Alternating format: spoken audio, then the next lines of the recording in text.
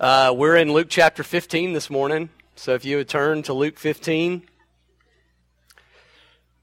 We are continuing on in Luke chapter 15 with a group of parables of the Lord Jesus. If you're a guest with us this morning or you're catching up with us, we are still in our series of the Harmony of the Gospels, where we are following along the timeline of Jesus chronologically. And right now we are in Luke chapter 15. Jesus is on his way to Jerusalem. Jesus is on his way to the cross. And right now the best that we know, he is in the regions of Galilee or Perea, on the way to Jerusalem, and he will get there soon. And we are looking at his ministry in those regions. With Luke chapter 15, we're not told exactly where that is, but we know on the timeline as we look at Jesus' life as a whole, that he is ministering somewhere in that region and in that area. And we know that he did that before he entered into Jerusalem to suffer and die for sinners. Once again, in our passage this morning, we see a conflict between Jesus and his righteousness and his authority and his power, and the contrasting Pharisees and scribes. And we will see just at the very forefront in Luke chapter 15, this conflict that arises, which Jesus uses once again as a teaching opportunity, not only for the Pharisees, not only for his disciples that are with him, but for the church and for unbelievers. And so let me read Luke chapter 15 this morning, and we will get into this passage. This is the word of the Lord. Now the tax collectors and sinners were all drawing near to him. And the Pharisees and the scribes grumbled, saying, "This man receives sinners and eats with them." He told them this parable. "What man of you, having 100 sheep, if he has lost one of them, does not leave the 99 in the open country and go after the one that is lost until he finds it? And when he has found it, he lays it on his shoulders, rejoicing. And when he comes home, he calls together his friends and his neighbors, saying to them, 'Rejoice with me, for I have found my sheep that was lost.' Just so, I tell you, there will be more joy in heaven over one sinner who repents than over 99 righteous persons who need no repentance.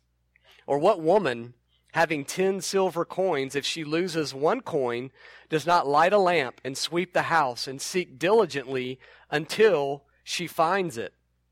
And when she has found it, she calls together her friends and her neighbors, saying, 'Rejoice with me, for I have found the coin that I had lost.'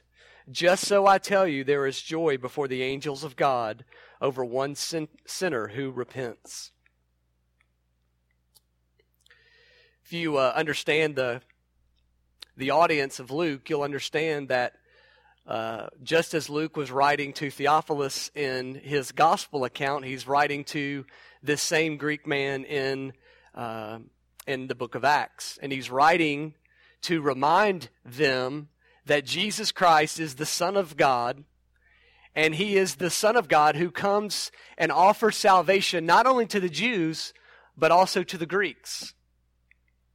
And so you can imagine that as Theophilus read this account, there are different ways by which Luke points back to the opportunity for both Jews and Gentiles to receive Christ. And as Jesus is engaging in this passage in Luke chapter 15, automatically we see the appeal to the Gentile audience. Jesus is surrounded. He has welcomed and invited the outcasts of society. He has welcomed and invited the tax collectors and the sinners. And if you'll notice in chapter 15, verse 1, they are drawing near to him to hear him. He has something to say to them, and they are wanting and willing to listen to Jesus.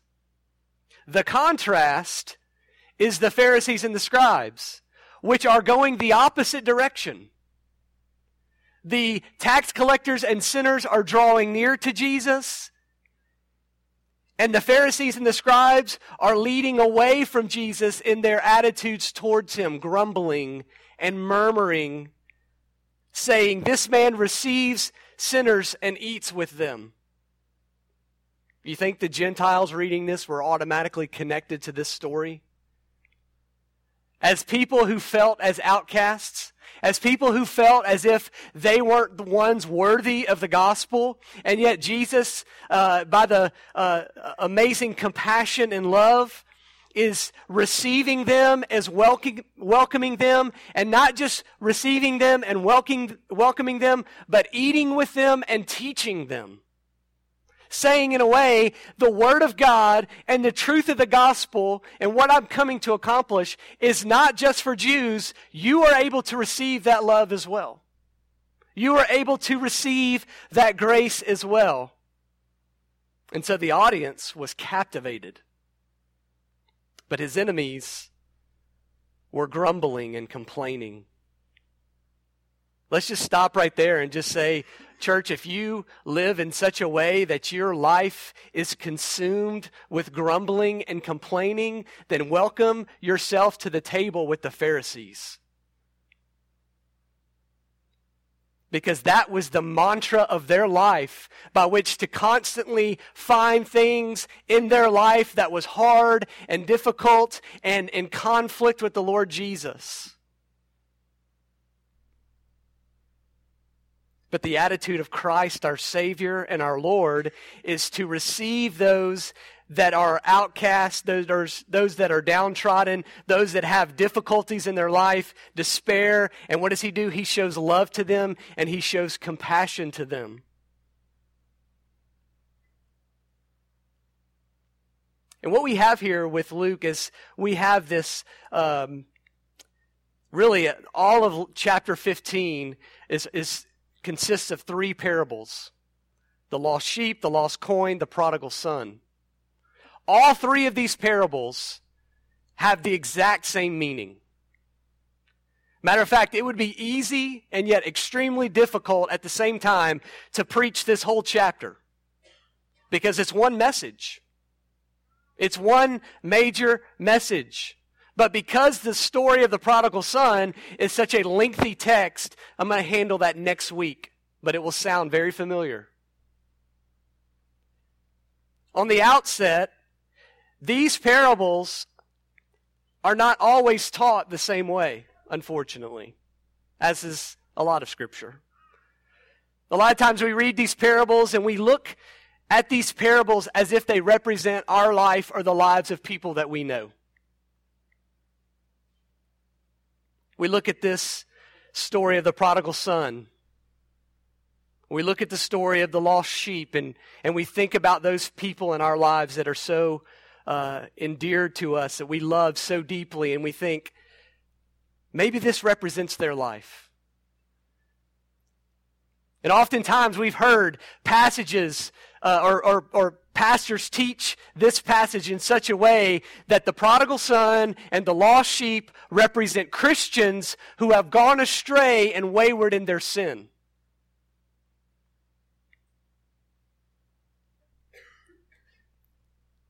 And I think that we need to be very careful to look at this passage in the context by which Jesus gives it, by the Holy Spirit gives it, as Luke gives it, and that is, Jesus is surrounded by sinners and tax collectors who do not belong to the kingdom. He is speaking in such a way that he is relaying not people that already belong to the kingdom.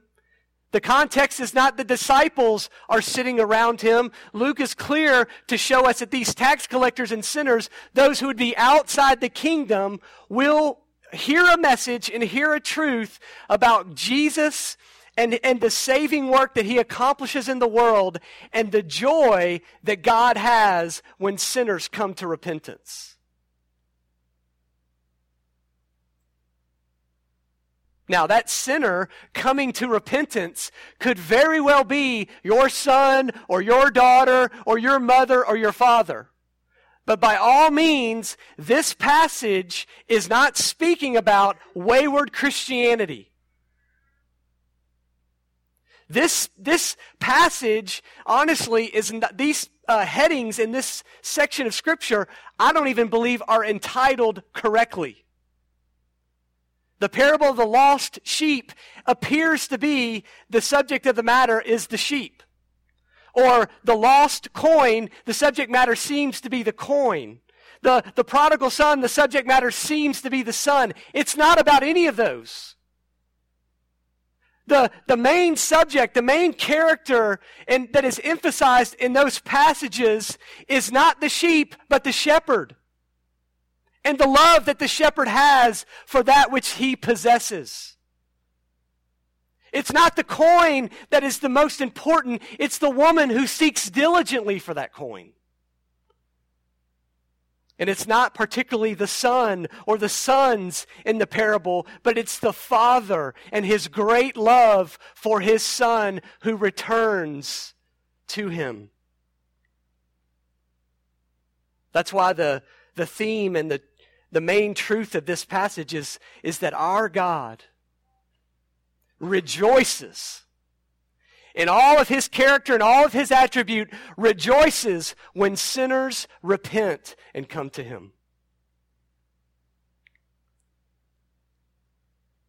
And so we're going to look at 3 truths today. And I know I'm going against tradition and I'm going against men that are much more intelligent than I am and understand the Scriptures more, but I would like to change, for the sake of this passage, the title headings. I want to call this the parable of the steadfast shepherd, the parable of the seeking stewardess, and the parable of the forgiving father. Because those titles, in my opinion, highlight our great God and the message that he has for us about his joy when sinners repent. This message is for all people. For the lost, it's a message of hope. The hope of this passage today rests in the opportunity that a lost sinner turns from their sins, receives the gospel of grace that is offered to them through Jesus Christ alone. If you're here this morning or you're listening online, there is still an opportunity to turn from your sins and be found by the great shepherd. The Father is depicted in these passages as rejoicing for sinners who turn from their wicked ways and turn towards him. Ezekiel chapter 33, the prophet speaks for the Lord. He says, "Say to them, as I live, declares the Lord God, I have no pleasure in the death of the wicked, but that the wicked turn from his ways and live. Turn back from your evil ways, for why will you die, O house of Israel?" Can you hear the deep longing of our God that desires for people to turn away from the wickedness that ensnares them and is pure rebellion against their Creator, and to turn back to God? This message in Ezekiel was particularly to a wayward people. A people that had not believed in God, that had been rebellious of Him. And even though they were in covenant with God, they turned to false idols. And the message of the Old Testament prophets was to put their faith and trust in God, to believe in Him and to trust in Him and to turn away, to repent and put their faith in Christ. It's no different than the message of the New Testament, where Paul says that he went around preaching repentance toward God and faith toward the Lord Jesus Christ. And so this message is for the lost, because by understanding the character of God, you must understand that in God's character, He must punish sin. that He is a just God and He must punish the evil and the wickedness of our lives. And yet equally, just as He is just, He is also loving, He is also merciful, and He is offering the only way by which you must be saved. And that is through the sacrifice of His Son, Jesus, who gave His life as a ransom for many, who became sin, who knew no sin, so that we might become the righteousness of God in Him. This message is also for the church. It's for the church because it encourages both our position in Christ and it motivates us to our purpose. In our position, we are in Christ. We are the lost sheep in this story. We are the lost coin. We are the prodigal son. We are the ones that were lost and abandoned in sin, enslaved into a dark, vile world. And God comes as our shepherd and rescues us. We are the sheep. And we rejoice and celebrate because of what God has done in offering us a grace that we don't deserve. And in our position in Christ, it leads to our purpose. That we would have the heart of the God who has saved us. And if God in His compassion and His love is to rejoice when sinners repent and turn to Him, then by all means, those who belong to Him, who have experienced and tasted His grace, we also should rejoice when sinners repent. That our compassion and our purpose in this world is to love and lavish love upon the sinners of this world, sharing the truth of the gospel with them so that we might rejoice when they come to Christ. Not to be complacent. Not to be apathetic. Not to be so overwhelmed with sin that it just angers us. But instead to be reminded of this great compassion that God has for us, that we should have for those in this world who are lost.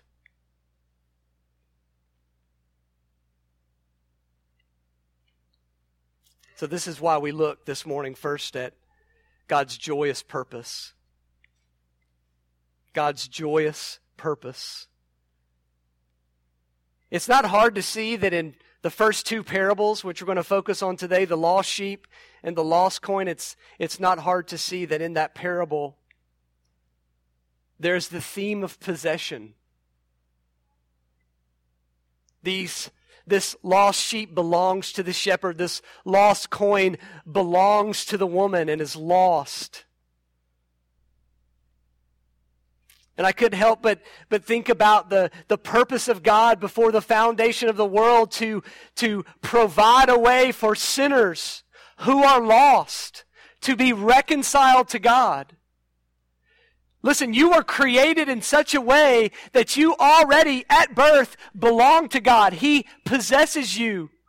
And yet sin has created a void, a divide, a separation. So that in salvation you are brought back, you are reconciled through the blood of Jesus Christ. There is a reconciliation. And in that reconciliation, we see the beautiful purpose of God coming to fruition. But the purpose of God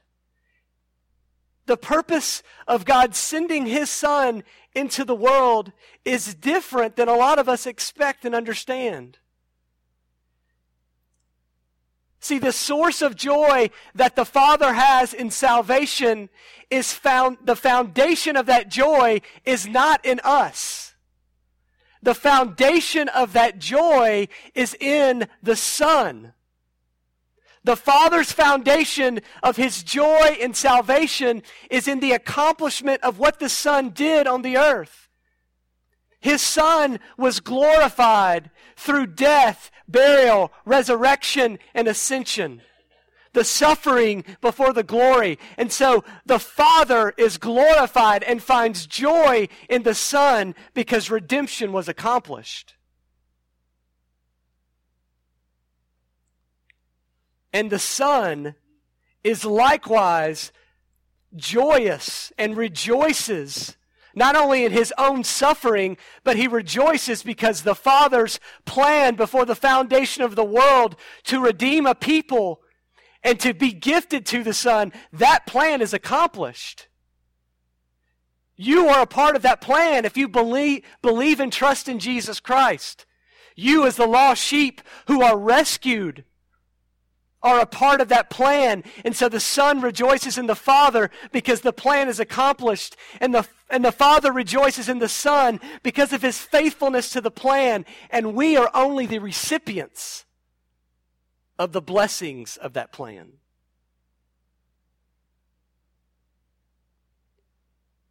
And so unfortunately, as the songs oftentimes go in churches today, we would be more correct in saying that Jesus on the cross was thinking of the Father, not thinking of you. Yes, he was dying for the sins of his people, but his ultimate purpose and his ultimate goal was to bring glory to the Father. And that is his greatest joy. It's an eternal joy. In John chapter 17, Jesus says, he's praying to the Father. He says, when Jesus had spoken these words, he lifted up his eyes to heaven and said, Father, the hour has come. Glorify your Son, that the Son may glorify you. Since you have given him authority over all flesh to give eternal life to all you have given him. And this is eternal life, that they know you, the only true God, and Jesus Christ, whom you have sent.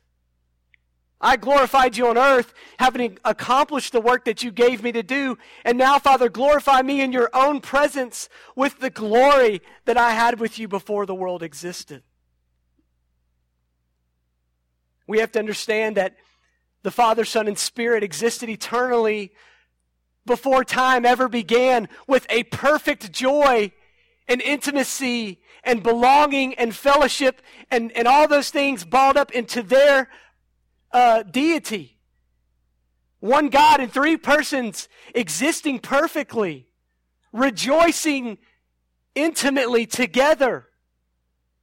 That is the true source of joy. Let's not turn the salvation of our God for sinners into a man-centered gospel.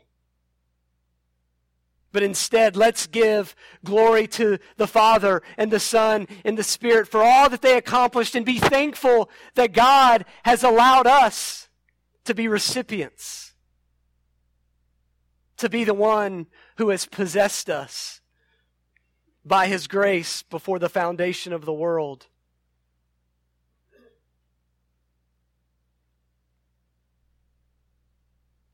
That's why the psalmist says, you make known to me the path of life. In your presence there is fullness of joy, and at your right hand are pleasures forevermore.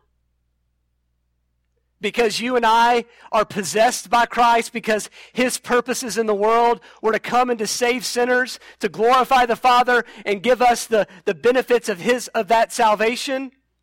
That one day we will be in his presence forever, and we will experience a fullness of joy. And that fullness of joy has always existed between the Father, Son, and the Spirit. And again, we're just going to be recipients of that joy in all eternity. Just kind of casual bystanders of what God has experienced in himself forever. That is a God-centered gospel. But secondly, not only his joyous purpose, but his joyous pursuit. The parable of the steadfast shepherd and the seeking stewardess are very familiar stories to us. You'll notice that one is about a man, one is about a woman.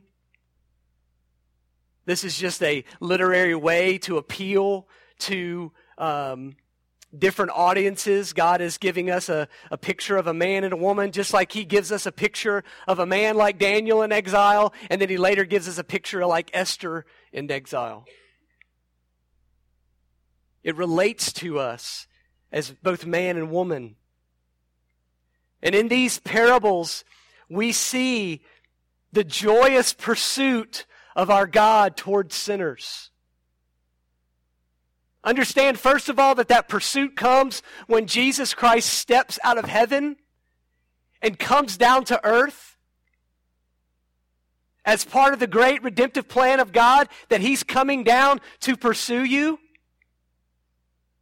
to show you grace, to seek you out. Notice, first of all, in these parables, and we're going to look at these together, notice, first of all, the numbers. You have one sheep versus 99 sheep, and you have one coin versus 10 coins. Now, if you're a shepherd, you can imagine that in your sheepfold, 99 sheep are pretty overwhelming.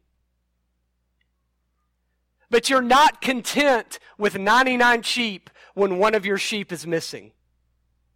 We go into a sheepfold in the Middle East today. We look at a sheepfold and we see 99 sheep, and the shepherd says, yeah, I'm missing one. You're pretty content with going, that's still a lot of sheep. You're good, man. Because the sheep don't belong to you. The sheep and the name of that sheep, it doesn't matter to you, but it matters to the shepherd. See, we're not just numbers to God. We are names to him. If we follow after Christ, it's because our names, the Bible says, were written in the book of life before the foundation of the world. Revelation 13, verse 8. John chapter 10, Jesus said, my sheep hear my voice, and I know them, and they follow me. God has pursued us in our greatest times of despair and depravity, and he rescues us from the vicious devil who prowls around like a roaring lion seeking to devour us. And upon finding us, he calls us by name, and we come to him because he intimately knows us.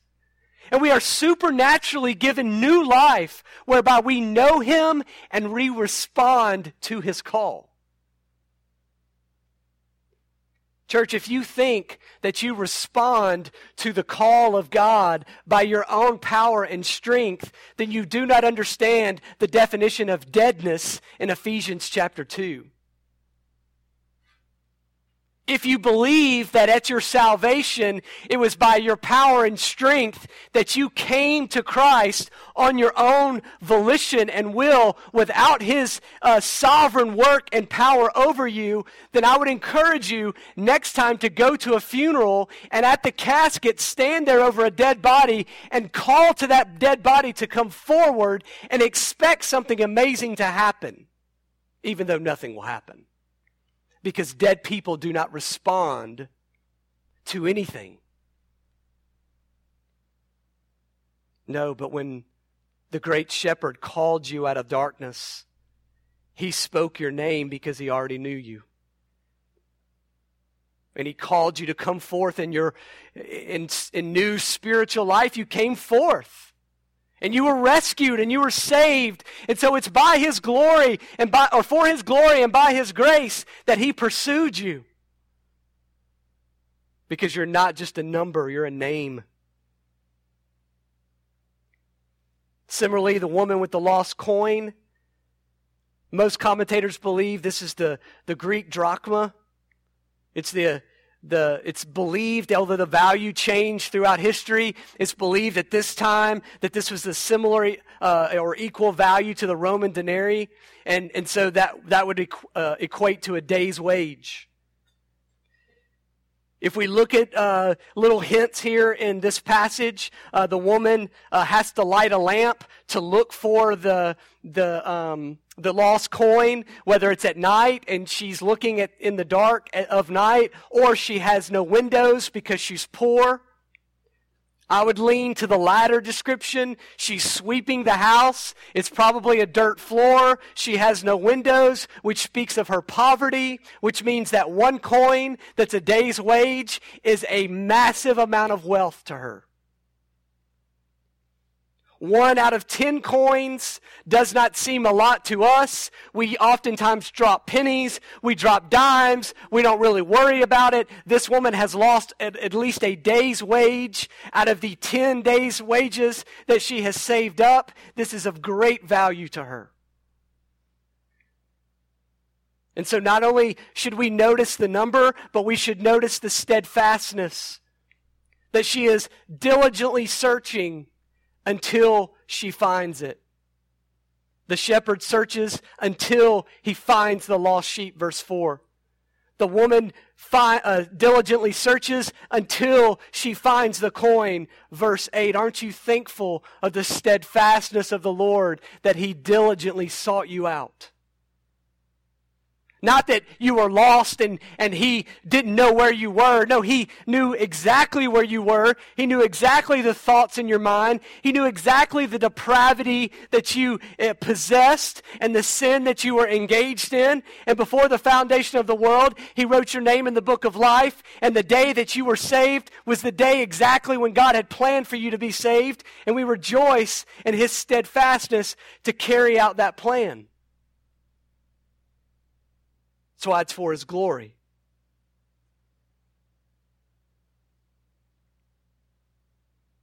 And so he comes to us and he pursues us with intimacy, knowing our name, with steadfastness, being faithful to complete the work on the cross.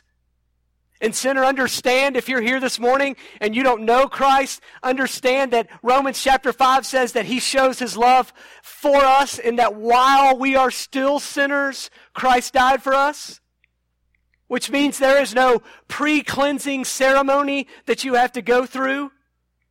There is no ritual of preparation that you must do.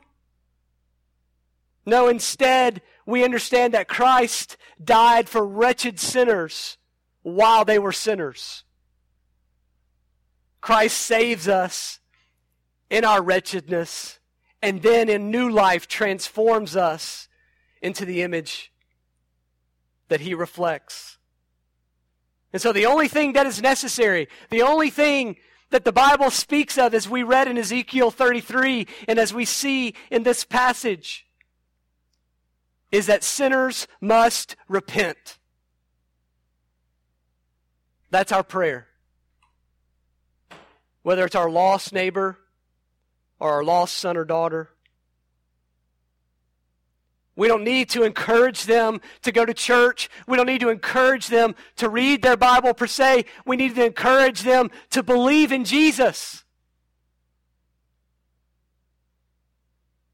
We oftentimes take these steps and we put these heavy burdens upon people as if they accomplish these steps, they will be saved. And yet the gospel is repent and believe in Jesus Christ for the forgiveness of sins.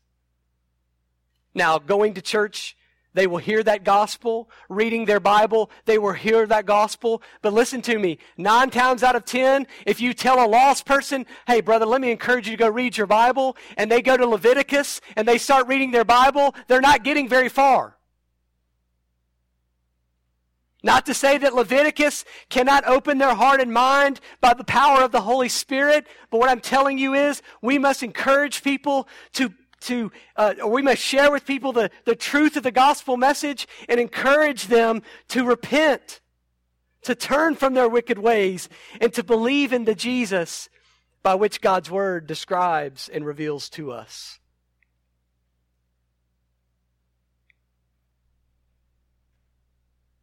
If you're a follower of Christ this morning, rejoice in the joyous pursuit of the Lord in your life. As the lonely sheep, unaware of the shepherd to which you belonged. You were far away from him, rebellious. You were on the narrow path of destruction. Your enemy had surrounded you. His eyes were intent on killing you. His mouth was salivating to devour you. And the shepherd by which you did not know came and rescued you, picked you up as a weak and wounded, crippled sheep, and brought you upon his shoulders and carried you safely in his arms in salvation. That is the amazing love that we sing in the hymn book. That's the amazing message that Charles Wesley so eloquently wrote. Long my imprisoned spirit lay, fast bound in sin and nature's night.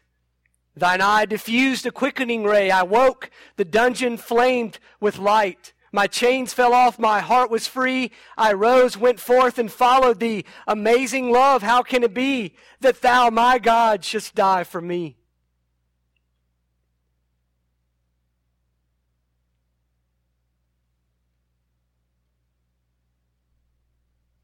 And lastly, not only his joyous purpose and his joyous pursuit, but finally his joyous praise.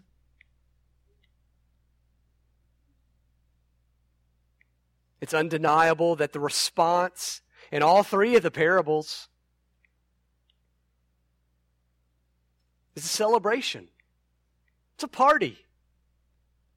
It's a time to reflect upon what has happened, to see an amazing miracle, and to celebrate.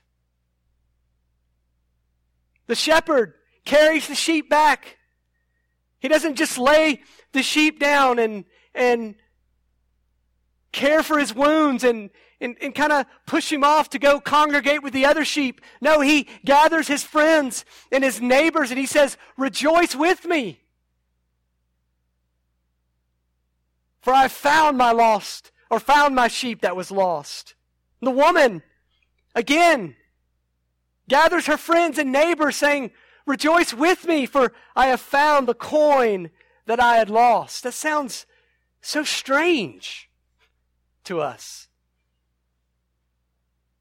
I mean, if your neighbor knocked on your door and said, rejoice with me, I found the hairbrush that I've been looking for forever, you would think that they were insane. Or, rejoice, I found this necklace, and they show you this necklace, and you're like, I wouldn't really be having a celebration over that. But what if the hairbrush was an heirloom passed down from generation to generation in your family, and it was not only the most valuable thing that you owned financially, but it was the most valuable thing that you owned because of the personal nature of it? Now the story changes. Now the intimacy and the connection to it lends to praise. I can imagine that the friends and the neighbors of this shepherd understood as brother shepherds to say, man, I get it. Our job is to go find the lost sheep. Let's have a party. Let's celebrate. I understand what it means when that lost sheep wanders away and you find it and you realize that valuable and intimate animal has been rescued, that some animal, some predator did not take it and devour it. And so you rejoice. These other shepherds understand that. Or this woman in her poverty. This woman in her poverty gathers others in her community, which more than likely are also impoverished. And she tells them, listen, I had saved up this life savings here, and I lost one coin, and then I found it. And the other people, understanding the value of that coin, would rejoice. Maybe they're even a little covetous. They're like, man, I really wish I had that coin. But there's a reason to rejoice. In church, it is only because of the grace and the mercy that you have received can you understand the reason for rejoicing. When a sinner repents and comes to Christ, when he is transformed from death to new life, you understand that on a personal level.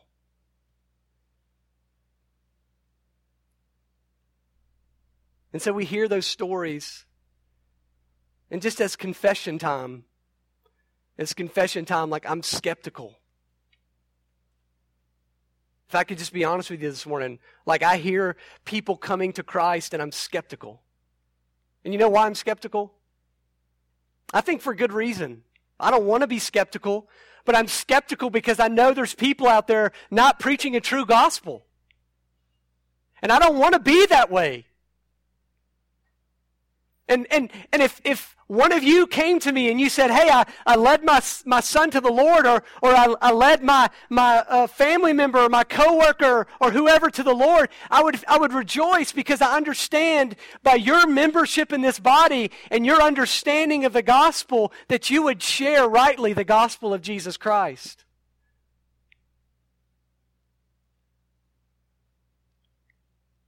But then I remember this week,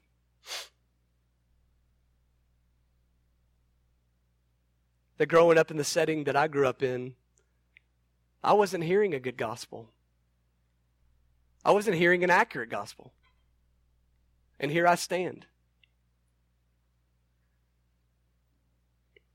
And I think the Lord showed me this morning, or this week as I was studying, that my skepticism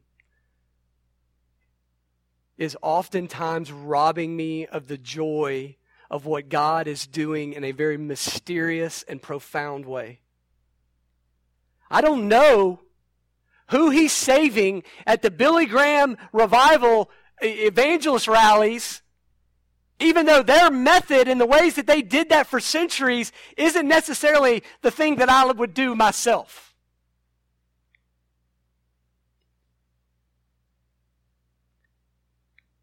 And so with a discerning heart,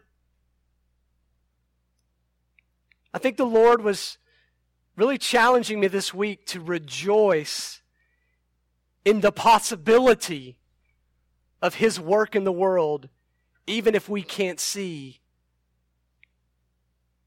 the full fruition of it.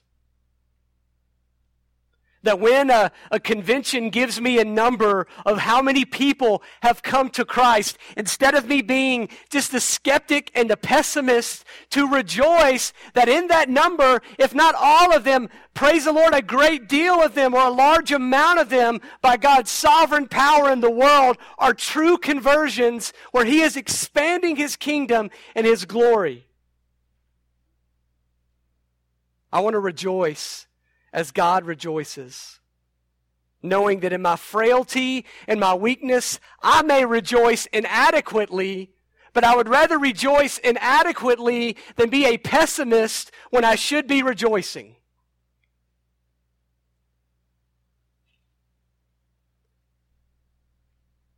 So we should be quick to discern, but slow to be skeptical of rejoicing with God's work in salvation. And maybe that's not you, but that's me.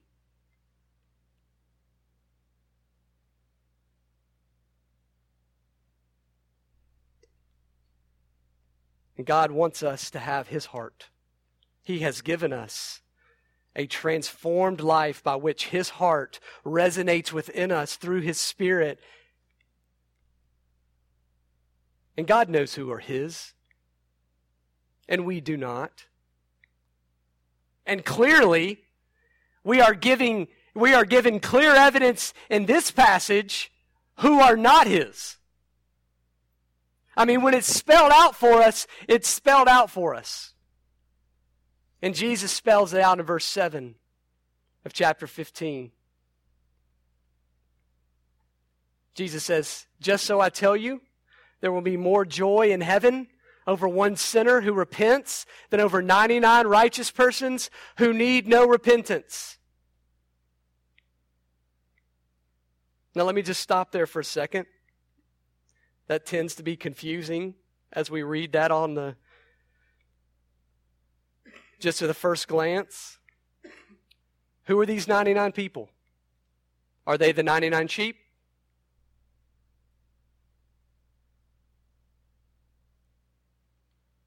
Are they truly 99 righteous persons Well, again, the context is the comparison between the sinners who surrounded Jesus that are drawing near to him and the Pharisees who are grumbling and complaining and conflicting with Jesus. And so it seems best to understand and interpret those 99 people as representing not 99 individual Pharisees, but the Pharisees and the religious leaders and those who stood against Christ, who in their self-righteousness did not believe that they needed repentance.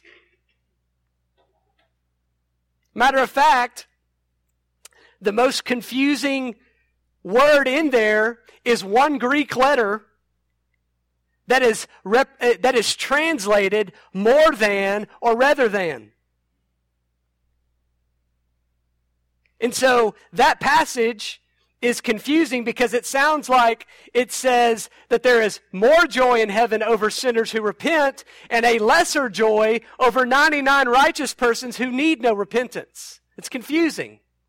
Is there really joy in heaven over 99 righteous persons who need no repentance? Some people would say that 99 persons are angels who need no repentance. But again, context is king. What Jesus is saying is these Pharisees think they need no repentance. And so the better interpretation is this. I'll tell you, there will be joy in heaven over one sinner who repents rather than 99 people, righteous persons who need no repentance. So you take out the more and you put rather than, which is a fair translation. Matter of fact, you can notate two more places by which this makes sense. Luke chapter 17, verses 2. Jesus says, if anyone calls one of these little ones to stumble, it would be better for him if a millstone were hung around his neck and he were cast into the sea, rather than that he should cause one of these little ones to sin. Same word. You wouldn't say more than he should cause one of these little ones to sin. The better interpretation is rather than. It is an alternative comparison. Similarly, 1 Corinthians 14:19, Paul says, nevertheless, in church, I should rather speak 5 words with my mind in order to instruct others rather than 10,000 words in a tongue. Again, not more than 10,000 words, rather than. So what's the point? Jesus is condemning these Pharisees because they are not reflecting as religious leaders of God's people the heart of God who rejoices when sinners repent. They're not reflecting that. They're like the fatalistic church who does not see a need to go and evangelize because of their Reformed perspective. Thus, they will not rejoice in the salvation of lost people. The Pharisees are like the people who don't want to associate with the lowly and the outcasts of this world, just by chance that they may infect them or influence them in such a negative way. So we just bottle ourselves up in little communities and communes and not engage the world with the gospel out of fear of contamination. That's where the Pharisees were. And so Jesus is just condemning them. You guys think that you need no repentance? But I'm telling you that the God of the universe, the God that you proclaim to follow, is one who rejoices when a sinner is turned from their sin and turns to Christ, who truly exemplifies repentance and faith, something that these Pharisees desperately needed. And so, sinner, do not be like these Pharisees who think that they're standing before God as good since they have inherited from their fathers the benefits of salvation. Do not consider yourself a born-again believer in Jesus Christ because you performed some tradition or followed some guideline by which you believe you are a Christian. If you have not turned from your sin and followed Christ, then you are a lost sheep and you will face the wrath and the punishment of God for your sins. Like Pastor Adam stated last week in his sermon, we must be willing to surrender all to Jesus Christ, even our own very lives, for His cause. And as a church, let us not live like the Pharisees that wanted to distance themselves from sinners. Instead of living as pure, self-righteous people, let us seek the lost so that we can inform them of who God is and who He sent His only Son to be the propitiation for their sin. Big word, but it just means that Jesus gave His own life as a ransom, as a payment for the wages of sin of His people. Let's make evangelism a priority in our lives. Not just on Sundays and not just to check a box, but so that we can rejoice in sinners who come to Christ. And let us by all means worship and celebrate now as we are about to take the Lord's Supper, remembering our lostness as a sheep, our lostness as a coin, and the beautiful grace and love of God and the joy that He has because Jesus Christ has saved us. Let's pray.